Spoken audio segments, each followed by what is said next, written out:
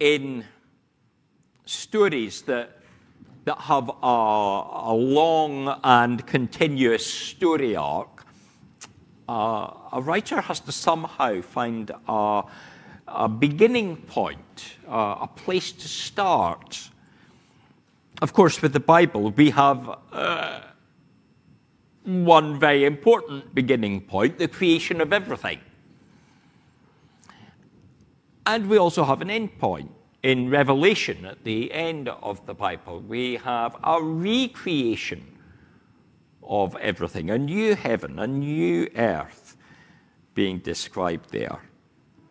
But for the gospel writer to get into the account of Jesus' ministry sometime after his birth,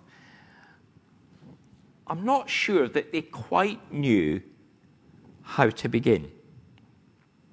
Quite what point did they have to pick it up at?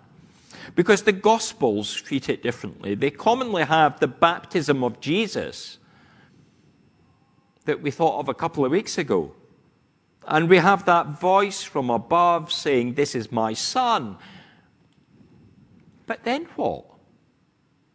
Last week we thought of how the writer of the fourth Gospel, John, wants to lead us into the understanding of the kingdom. And he tells us that a week after things had been happening, that Jesus was at a wedding. And we heard that miracle. He tells us that Jesus' miracles are not just wonders for the people of the moment, but signs to help us on our way of understanding. So he started out the ministry of Jesus with old containers of ritual washing water, now offering an abundance of the choicest wine. And we can see how this first miracle in the gospel is an allegory of rituals ending and freedom in the new wine of Christ coming, Jesus pouring out for many. And that's where we were last week. But we find, as we turn to Luke's gospel this week, also at the beginning of Jesus' ministry, that the timelines don't quite line up. We have to be honest about that. The writer describes the beginning of Jesus' ministry in quite a different way. And perhaps we're not supposed to look too closely at the dates, which communicate a message rather than a diary. Luke has us 40 days and a bit more after the baptism. We'll come to that 40 days once we get into Lent. You know, we'll do a jump backwards to the beginning of Luke chapter 4 in a few weeks' time. But we've been through the wilderness, and yet Jesus hasn't quite called his disciples yet. This is the beginning of his ministry, and people are just starting to hear him share his word. And the ministry, though, is in familiar surroundings. Not with a miracle, but with the powerful word of the Lord. He reads Scripture and teaches. He reads in the place that he probably learned to read, as most of the boys would have gone to the synagogue to have lessons during the week. And he's in the place where the whole community would have gathered every week on the Sabbath to bring their prayers to God. The setting of the Nazareth synagogue gives us a sense of that continuity of those 30 years that are previous, with his life to date, but also that sense of looking ahead and filling God's purpose. His purpose as the Messiah, not to abolish the law, but to fulfill it. To see the law as it should be, to see God's kingdom come. And really help us to to spend a moment thinking of what that means and why did the law get given in the first place. God's instructions to his people were handed down so that they would have the best life possible, that they stayed healthy, that they would stay in relationship in a good way with one another, and that they would be in relationship with God. Laws, be they commandments from God or regulations from governments, are there to enable a community of people to have a safe harmony, even though in doing so they restrict individuals' actions. Speed limits are set to reduce the risk of a serious impact or the outcome of that serious impact if there's a crash. Not marrying your aunt or uncle or your brother or sister reduces the risk of genetic abnormalities in children, but also promotes certain structures and reduces potential abuses. The wearing of face coverings helps us reduce the spread of infection. This one ceases to be legally enforced in England this Thursday. But as has been stated by the Health Secretary, it may be a sensible precaution when we still gather with others. The laws of the land, although they might impinge on us and force us to do things that we maybe don't want to do or limit our actions, are beneficial to us collectively. And God's law, given through Moses and interpreted through the years, was given to bless the people, to help them, not to oppress them, but to bring community. But people break the law. People break the law. It was not good for them to covet their neighbour's ox or donkey. Jealousy can lead to rage and aggression. It can lead to theft in the sense of coveting something that somebody has that we don't. But the people probably coveted, just as we maybe sometimes covet. You know, when the advertisers appeal to that instinct in us, and try to say, buy a new phone, or a new car, or jewellery, or a tin of baked beans. They tell us this item is better than the one that you already have. You should buy it, and you should buy more of it. They promote that covetousness in our heart. That's the purpose of every advert, isn't it? And so just as we might struggle when we see a new washing powder advertised on the telly, the people struggled to follow the law. They struggled. And they needed help.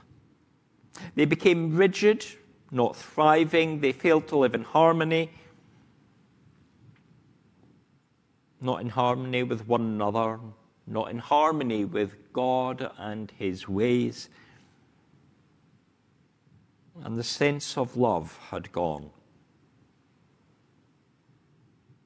But in the coming of Jesus, the law is fulfilled. The love is made new as he pays the ultimate price for our sin.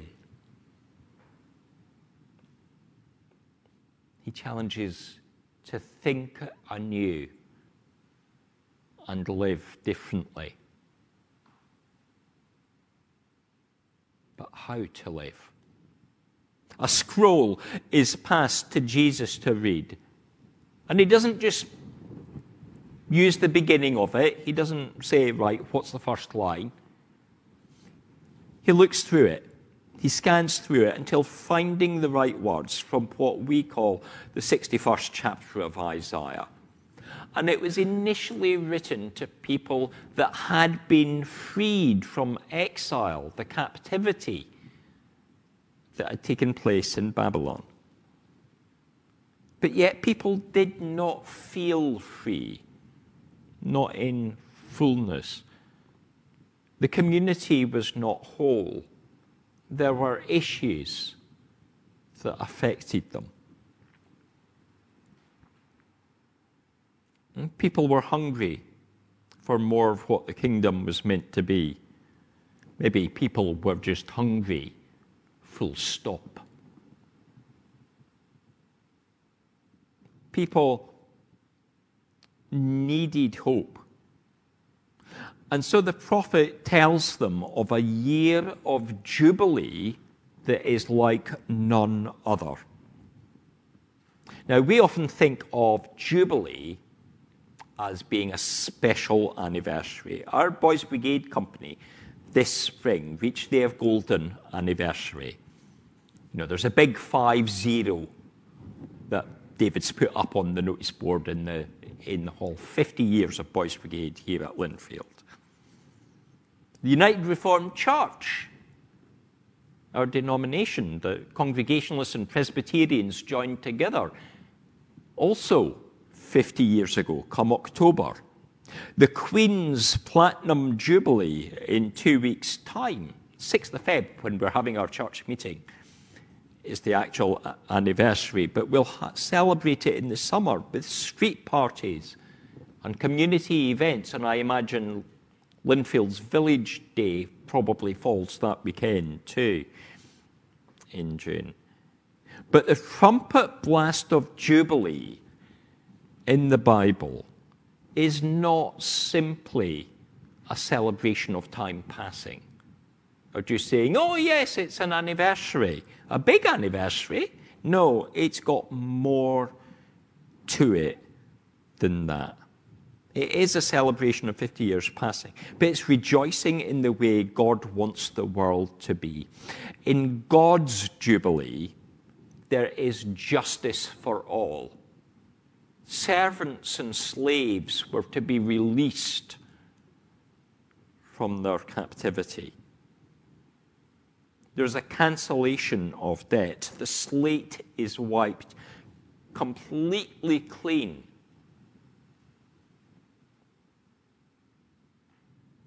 A new beginning comes.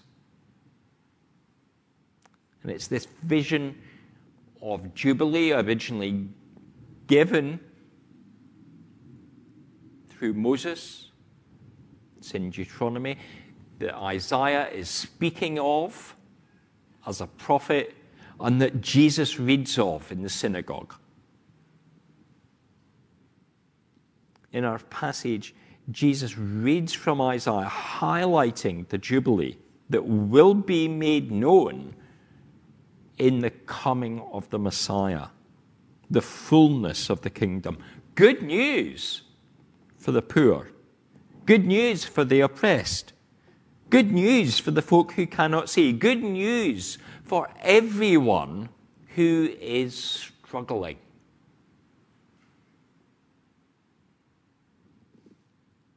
Jubilee brings reversal of fortune. And the coming of the Lord, although not quoted in what we hear Jesus read, also means those who have been unjust in their actions will face their judgment.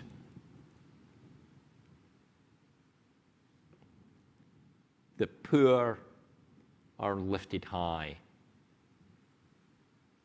and those who have abused their position will see their downfall. Jesus reads of God's hope, and then he returns the scroll before sitting down. And the action of sitting down is not saying, well, that's the end of it, I've done my reading, time for somebody else now. No, it was normal for a rabbi to speak while sat down. for the sermon to be preached sat on their seat or sat on the floor, as the case would probably have been. In fact, 18 years ago, Emmeline and I went to the ordination of one of my friends from college. It was the year we left college. And in her first church, rather than a big wooden cross or a Bible or a preaching stool or anything like that, what they gave Viv was a bar stool. Because that was the way she preached. She put stool in the middle of the front of the church, and she would sit on it and talk in that rabbinical sense of bringing the message. Sitting down was a sign that Jesus was about to begin his lesson, that he was going to illuminate further what he had just read. And so all the eyes, all the ears pay their attention to Jesus. They focus in on him. Yeah, he's just brought the reading, and they probably heard Isaiah read to them over the years, just as you probably heard this reading over the years. It'll come up again, now and again. But they look to him with great expectation. What will he say? Well, Dan will bring you next week more of what Jesus says, how the people feel, and their action. But there is a line of crossover between me and him. Words that must have been astounding in the synagogue. Today, this scripture is fulfilled in your hearing. And that must have been, in itself, a bit of a mic drop moment. You know, that's it. That's the end of the conversation. I've said that. It's something that there's very little response to, other than your jaw hitting the floor. Jesus says, you know that person that you've been waiting for 540 years since Isaiah. Well, probably about 538 since the end of exile. But, 540 years, give or take. Well, I'm that person. And you know that day you've been waiting for, that day of Jubilee, that day where everything changes, that day where God's kingdom is seen to be coming. That begins now.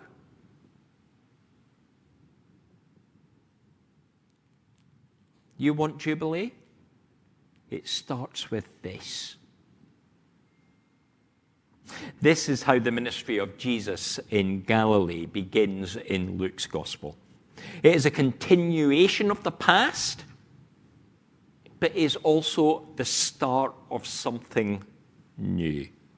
It's a completely new thing. It comes with hope for the oppressed, fear for the oppressor, and challenges all to think, okay, so where am I in all this? If this is the new kingdom, where am I?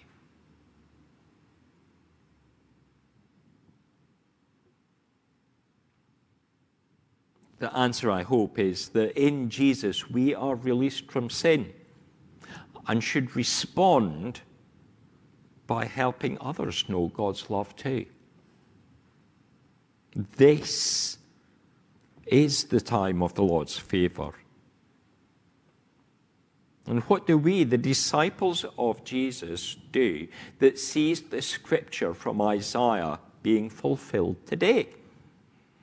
How are the blind, the poor, the prisoner, and the oppressed experiencing the hope that Jesus offers in our community?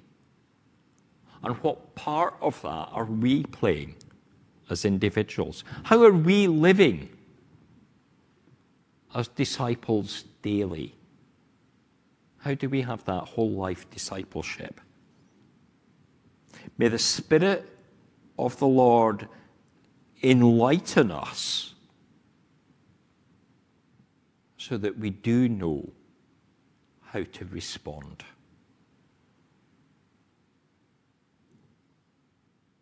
Amen.